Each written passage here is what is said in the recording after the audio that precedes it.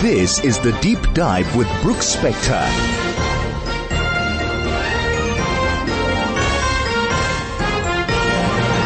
And yes, indeed, this is The Deep Dive, and I'm Brooks Spector. And as we do every week, we bring you an interview, a discussion, a conversation with someone who can help us understand the news, who can get beyond the headline, get inside the events and try to understand what they mean and why they mean that. And today we're really pleased to have Miriam Herschlag from Israel. She's an editor at the Times of Israel newspaper, and she's a contributor to the podcast The Promised. And I'll let her give a plug for that if she wants to. She's the opinion and blogs editor at that newspaper, and she's been an anchor, a reporter, and an editor at the Israel Broadcasting Authority, English TV version, radio news programs, and she's held training and marketing positions in Given Images, a pioneering Israeli medical technology company, and she's talking with us this morning from Tel Aviv, where she's obviously been able to watch close up all the protests and demonstrations that have seized the attention of Israelis and, to a considerable degree, consumers of news around the world. And Miriam, it's a delight to have you here. Your name came to us highly recommended by friends, mutual friends, as someone who can help us understand rather than simply describe. And if I might, let me offer the idea that there are four overlapping issues that confront Israel now, and I suspect that most of the listeners to this program understand them, at least in part. Let me review them as I see them.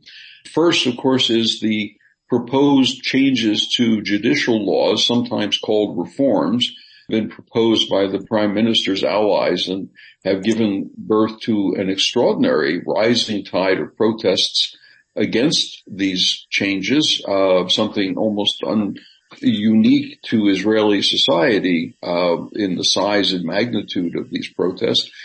There's also a growing level of violence on the West Bank and affecting Israelis and Palestinians both. There is, I suspect, and it's only working its way through the politics now, is something of the shock of the Saudi Arabian-Iranian rapprochement that was brokered by, of all people, the Chinese. Even as Israel was making efforts, widely reported efforts, to achieve their own rapprochement with Saudi Arabia. And then finally, from the perspective of an outsider, question of support and division within American Jews, among American Jews, as a result of the protests, as a result of the violence, and therefore the question of the U.S. relationship to Israel going forward.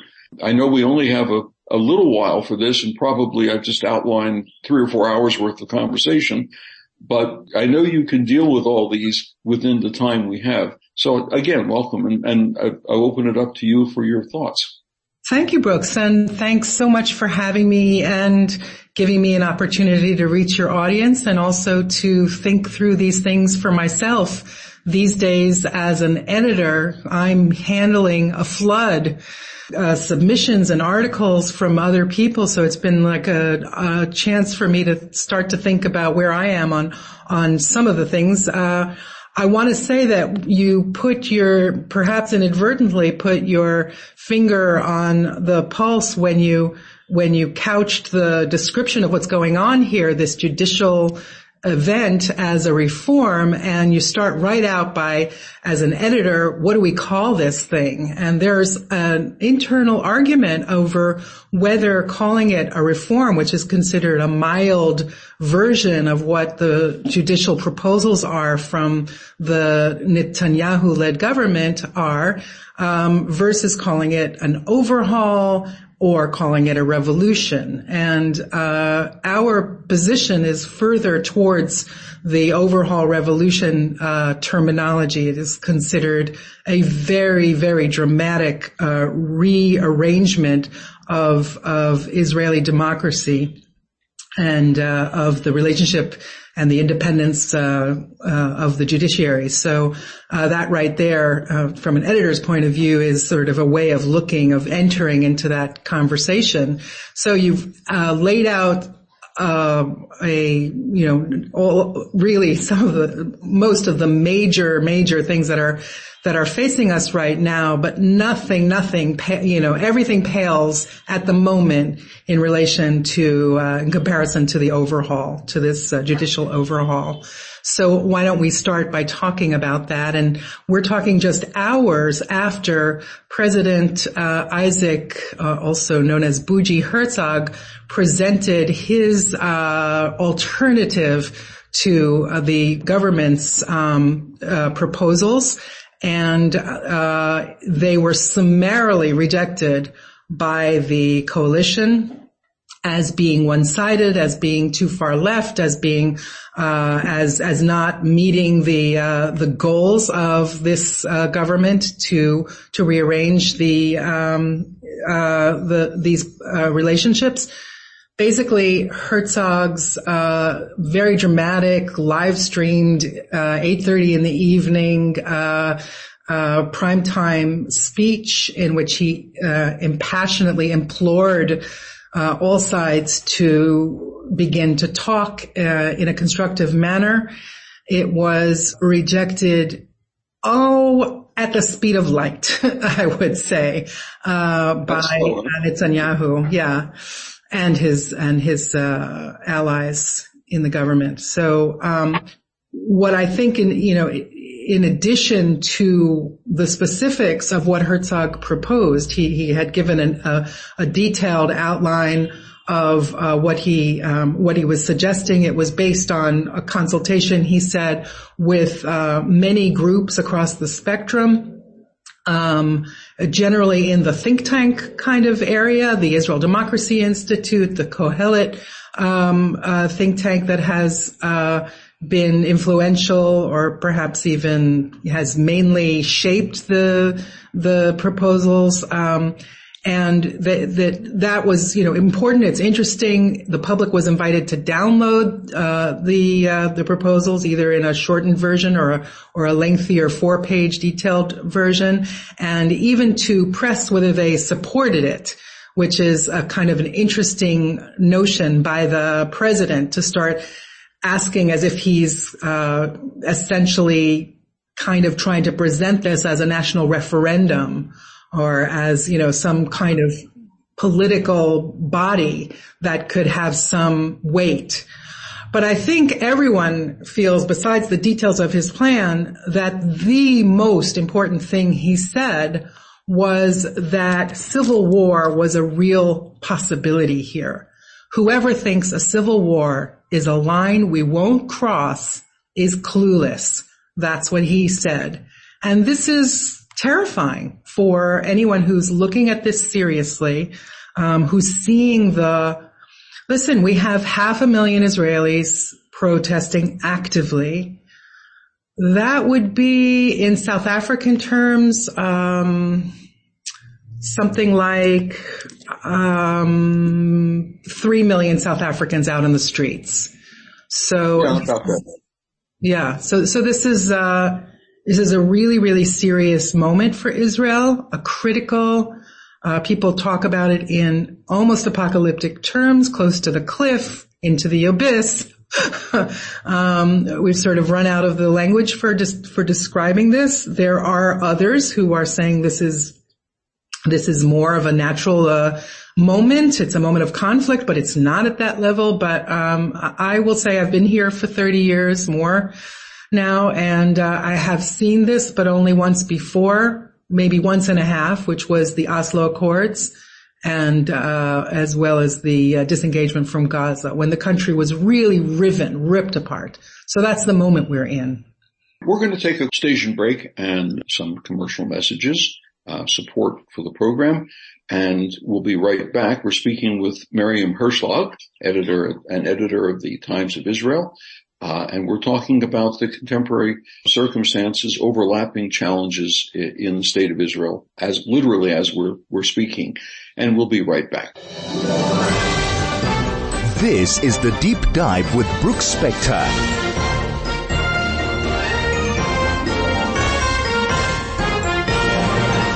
And we are back with the Deep Dive. I'm Brooks Spector, and our guest today is Miriam Herschlag, an editor of the Times of Israel.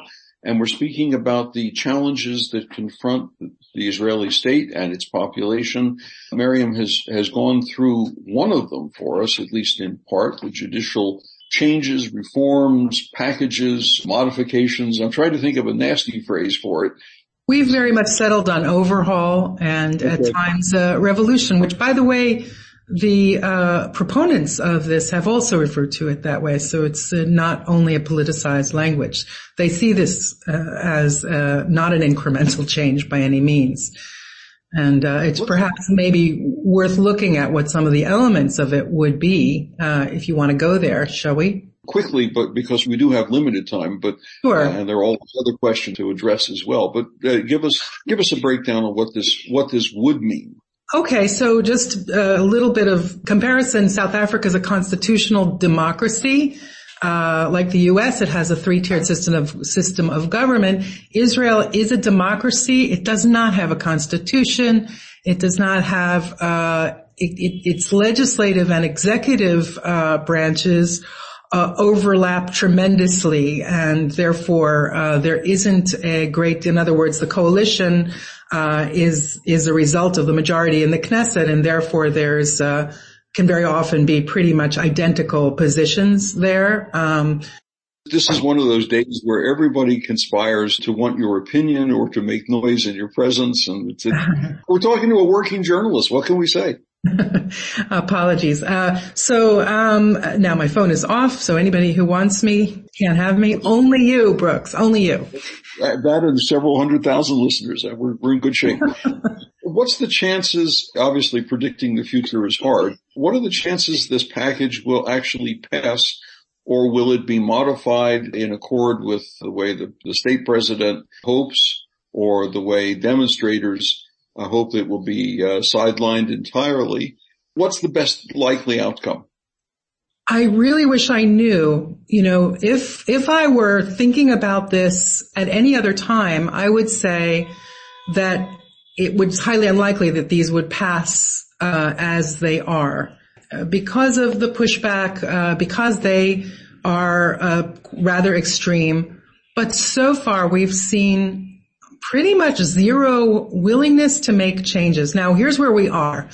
There's a 2-week outlook for when this would need to be passed according to the government's plans. That's because the Knesset will go into recess, and they have vowed to pass this before the recess, which means they've been pushing this through in a very, very fast way. I mean, this is far-reaching legislation. Normally, you would think about it taking months and months. The government's been in place for 3 months and has been running on this.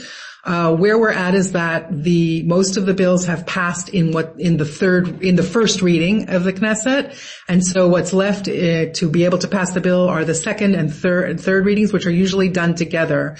And those are scheduled to begin probably next week. So these are really fateful days for Israel.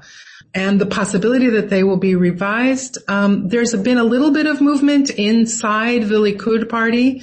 Likud party members are looking around. That's the ruling party. They're looking around and they're seeing that even many of their voters are very, very worried about this and are looking for compromise. I think one of the things that the president's proposal last night, Wednesday night that is, did was to without getting into the details of his proposal, to show that how much people really are seeking or interested in compromise.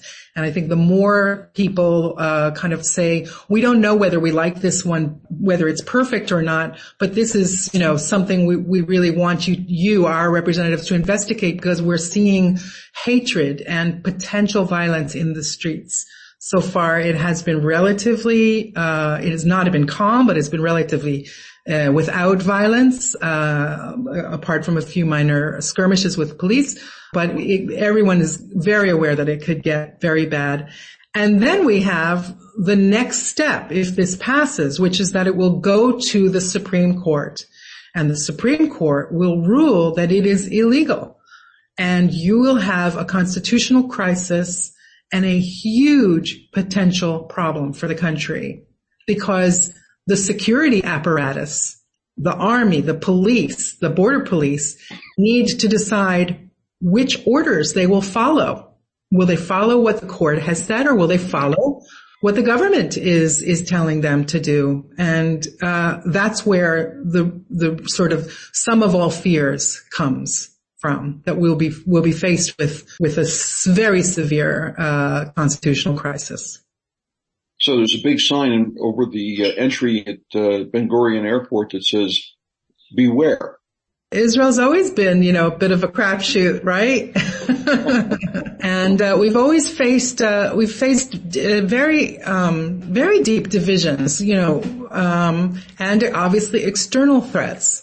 And there are people who are saying that, people who fought in the War of Independence, which was a devastating war in 1948, who are saying this is worse for them. They see this as worse. So, beware. I will say that world Jewry has a role here.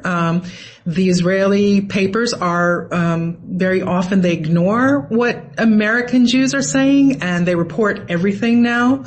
That is being all the protests now in Washington, and certainly as Netanyahu makes his way through some foreign visits and the communities there are speaking to him, Israelis are seeing in the media the opposition from outside the country as well. That was my fourth point, which you've now covered interestingly. We're going to take another break. We're speaking with Miriam Herschlag of the Times of Israel on the contemporary challenges to that country, and we'll be right back with the deep dive after this. This is the Deep Dive with Brooks Spector.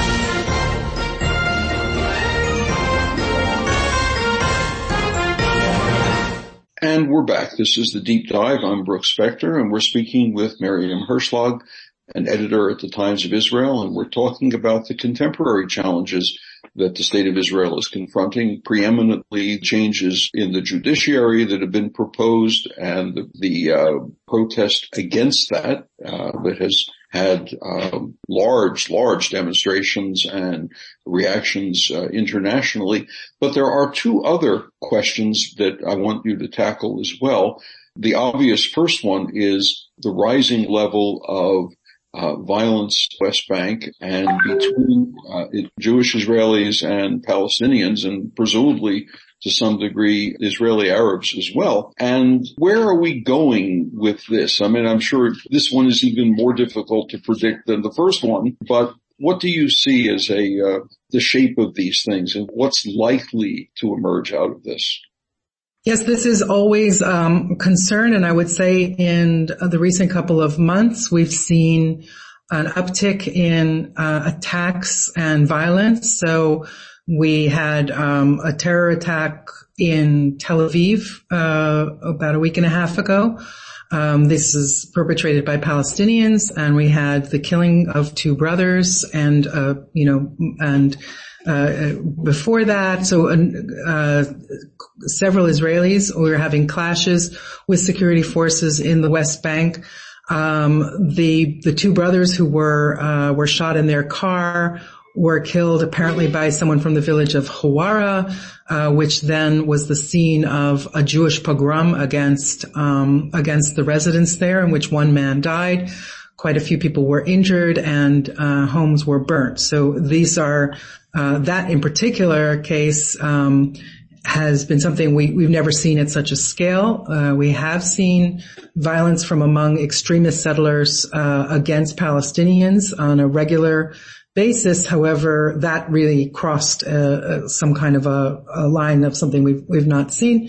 And all of that takes place before the very near upcoming holy month of Ramadan, which has traditionally been a time when extremist Palestinians have set out to attack, to perhaps die in a way that they consider to be wholly. So security forces are very concerned about this. One further new development over recent days is an attack by an individual who came over from Lebanon, probably with the blessing of Hezbollah, and detonated a bomb that very, very severely injured an Israeli driver. So and was stopped by security forces while wearing a massive explosive belt. So could have perpetrated something pretty horrific, and that was stopped. So we do have a level of violence here. I would say also we should be looking carefully at what's going on internally in the West Bank among Palestinians. There's new polls that say that Palestinians have lost, pretty much more than half, have lost faith in the leadership of Mahmoud Abbas, who was, as we always say, elected many years ago as a 4-year president with a 4-year presidential term, and has really lost control. Coordination between Israel and the Palestinian security apparatus has been halted, at least officially. One wants to imagine that some of the unofficial contacts between the two forces, who have actually worked quite well in cooperation, have continued quietly, but officially these are off. So we're in a vulnerable situation. And I should add, it all comes back to this judicial thing, that we also have a time in which army service is being put on the table in a way that Israelis have not done before. Reserve soldiers are suggesting that they will not serve and go and do their duty if they don't feel that the country is a Jewish and democratic country. So all of this comes together. It is a precarious time, and it's a time we also have mainstreamed some very extreme, politicians who speak in the language that Mayor Kahana, who was once outlawed here, spoke about. They speak in those terms about Arabs and the relationships between Arabs and Jews here. That's a voice, but that's a name from the past too, isn't it? Yeah, but we have, if you look at Itamar Ben-Gvir, Minister of Security, has a security role in the government. Bezalel Smotrich, they are people who embrace Mayor Kahana's ideology. And remember that for the brief time Kahana was a Knesset member, the leaders of the Likud, Menachem Begin, would leave the assembly when he walked in, and eventually he was outlawed. So we've really, really come quite a distance. We're speaking with Miriam Herschlag of the Times of Israel on the overlapping contemporary challenges facing the state of Israel. And I'm sure listeners to this station, many of them follow these events closely, but I think it's important that we get an insider's view of the complexity of these various pieces which overlap and interlock. And the next set of questions. In recent days, there was talk, at least among American media that I read, that the Israelis and the Saudis were inching forward to something approaching, if not full diplomatic relations, but relations of a sort and more formal than there might have been in the past, that seems suddenly to have been totally upstaged by a photograph that has a Saudi and an Iranian in the smiling embrace of a Chinese representative who had negotiated an agreement between the two sides, upstaging dramatically what was seen as that slow movement toward Saudi-Israeli rapprochement. Basic question, what's going on here, and how have Israelis reacted to this sudden change in temperature and events? Yes, indeed. So, yes, Saudi Arabia moved to restore ties with Iran, with the assistance of China. Just last week, the news came, I think, as a real curveball, we would say, if we were speaking American, to that's baseball language. And I think a real blow to Netanyahu. Benjamin Netanyahu had made it one of his planks of his election messaging, which was that he alone could bring Saudi Arabia to the table and into an agreement as part of the framework of the Abraham Accords, which he presided over as well. That brought the United Arab Emirates and Bahrain and Morocco. And I should say that when this announcement came, I happened to be in Dubai when this came. And in Dubai, having been there before the Bahrain, before the Abraham Accords and back twice since then, it's quite a dramatic change, that, you can walk around.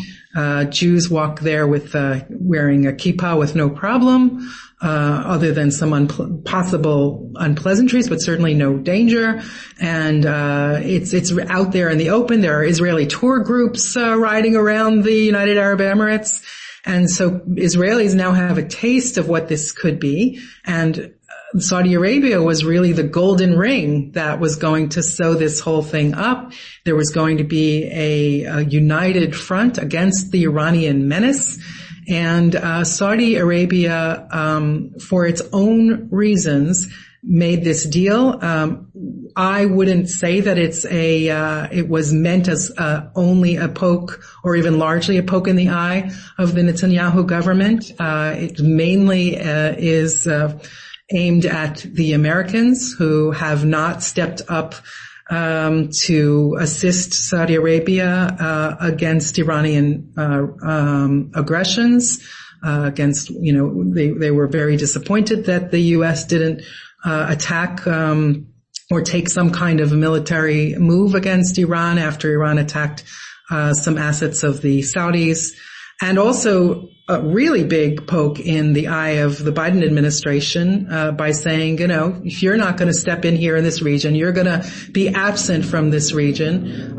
China is your main competitor in the world. We'll have them as our sponsor. You've abdicated your role as a regional peacemaker. What else can we do? I think that's mostly the message. But internally here, it is a blow to Netanyahu, who had very explicitly said he could bring the Saudis. I got the feeling, just as I was following it from the outside, obviously not in Iran, not in Saudi Arabia, not in Israel, not even in the United States now, that this was less pokes at America or even at Israel and more a very finely calibrated Saudi decision that we have to do what is best for us, regardless of what other people may think, feel, or hope. And what is best for us right now is our nearest neighbor, who happens to be armed to the teeth as well. We better figure out a way to live with them because they're right across the Persian Gulf from us. And yes. It's not too far. Yeah, I think your diplomatic sense is certainly sharper than mine, but countries operate based on self-interest, and they've done the calculation. And things have not been going well between Saudi Arabia, for some years. That predates the Biden administration, but certainly lately it's gotten worse. And yes, indeed, there's Iran is right across the way. If you visit the UAE, by the way, you'll find an enormous presence among the population of Iranians and of Iranian commerce. The Bank of Iran is there. The pavilions at the Global Village and at Expo, major Iranian presence. So this is part of the region. And these are deep connections. I guess the Iranians would argue that after all, they've been there for 2,000 plus years. A major player in that part of the world. There's no reason not to be so. And by contrast, the Israelis, the Americans, even the Saudis are newcomers to this kind of thing. The fact that the Saudis and the Iranians come together to some degree seems logical, but the effect that it's going to have on the Israeli effort to knit together a relationship with Riyadh, that's going to take a blow. Remains to be seen exactly what all of this means. It's still very fresh. And whether it's zero, there's the zero sum. If Saudi Arabia has ties with Iran, does it mean necessarily that is it the enemy of our enemy now? It's sort of the friend of our enemy. Is it now our enemy? Or is it simply just, realpolitik maneuvering? It can maneuver back when it needs to. We have to see how solid this is. But internally, domestically, we get back to the government. Netanyahu has one job. It's to keep the country safe. And Netanyahu's remember he went to Congress to talk about the Iranian threat. And if he has been unable to get the most important potential ally clearly onto the Israeli side, I think we can say that will not do well for his image and his legacy. He probably should have taken a leaf out of, and I hate to say this, Henry Kissinger's book. Kissinger is famous for his exercise in triangulation between the then Soviet Union and China, even as the United States was engaged in something of a proxy war with China in Vietnam. They managed to achieve a visit to China with Kissinger and then Richard Nixon to build a relationship with China that could be used against the Soviet Union in a counterweight internationally. That seems to be what Israeli Prime Minister should be looking forward to. But do you suppose maybe his pride gets in the way on this? Well, I think it's not necessarily a pride. He will go anywhere he can be received right now. He was meant to take a trip to the United Arab Emirates, which, remember, are in many ways a proxy for Saudi Arabia. They're the testing ground for these relationships. And that, given the Palestinian situation, you can say that the Palestinians will say the Saudis and the Emiratis don't care at all about us, but they are sensitive to what's going on with Palestinians. And they're aware of the turbulence inside Israel. So the visit to the UAE was canceled, and that's also a signal about what was potentially possible for Saudi Arabia. Netanyahu has not been invited to Washington. He's now in Germany. He visited Italy, I think, but possibly I don't know what business Israel has right now with Italy and what need there was to leave the country at this time to go meet with the new government of Italy. But I think it was possible for him to demonstrate that he's a statesman and that he has a global sort of standing, and therefore he's going perhaps to any country that will welcome him right now. And so Italy, Germany, I believe he's scheduled to go to France as well. So that allows us to circle back to my original fourth question, which you addressed in part right when we began our conversation, that all of these things taken together, and most especially the tumult over the package pertains to the judiciary, have provoked, I think, an unprecedented debate about where Americans and American Jews in particular should stand in relationship with Israel and its current government, and what that foretells for the way in which America more broadly will relate to Israel. It's really a pickle. So on the Jewish level, the relationship between world Jewry, I should probably say the U.S. Jewry, has been on the rocks or has been complicated, I would say, for some time. There's growing polarization in the American body politic, and that also is expressed in Jewish voting. So you have, just sort of what's going on in general, across the boards, by the way. That's another topic to explore, that maybe this Israeli story isn't such a domestic story, but part of polarization that's happening, across the board. And so you have, generally more right-wing religious Jews who are continuing, more or less uncritical support of Israel, which was sort of the American mainstream position, Jewish mainstream. And then you have organizations that traditionally stayed neutral, who are coming out and speaking in opposition to the current government and its moves. It's interesting to know or to wonder how much impact that will have on Israel, right? I think that in some ways that bond, the traditional bond, and the sense that we need American Jewish support was severed in Netanyahu's most recent previous period as prime minister, before this one and before we had a brief unity government, when he more or less decided to leave the American Jewish community and play towards Christian evangelical community, which was tremendously influential under the Trump administration and supported Israel and his particular take on what Israel's goals were. So he somewhat left. He didn't want to deal with the quarrelsome, critical, stiff-necked Jews of America when he could be received with applause and really almost worshipful applause from the right-wing Christian groups. So some of those ties have been. I wish we had more time to go into that, because we'll have to talk again on that whole topic, that really interesting triangular relationship. We're going to take another quick break and we'll be back for some final comments. This is Brooks Spector, The Deep Dive, and we're speaking with Miriam Herschlag.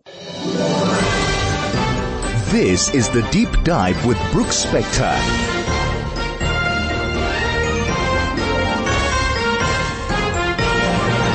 And we're back for our final moments on The Deep Dive with Miriam Herschlag of the Times of Israel. And we're looking at the complex, involved relationships of contemporary challenges in Israel and as it relates to international affairs. In a minute or so, perhaps you can sort of summarize what happens next. No, you don't have 2 hours for that. You just have like 60 seconds if you can. So many people are using the words cliff and abyss, which is to say that we're really in unknown territory. And it would be a mistake on my part to predict what will happen. I'm happy to listen to the optimists who say that this will be pulled back from the edge by clearer heads.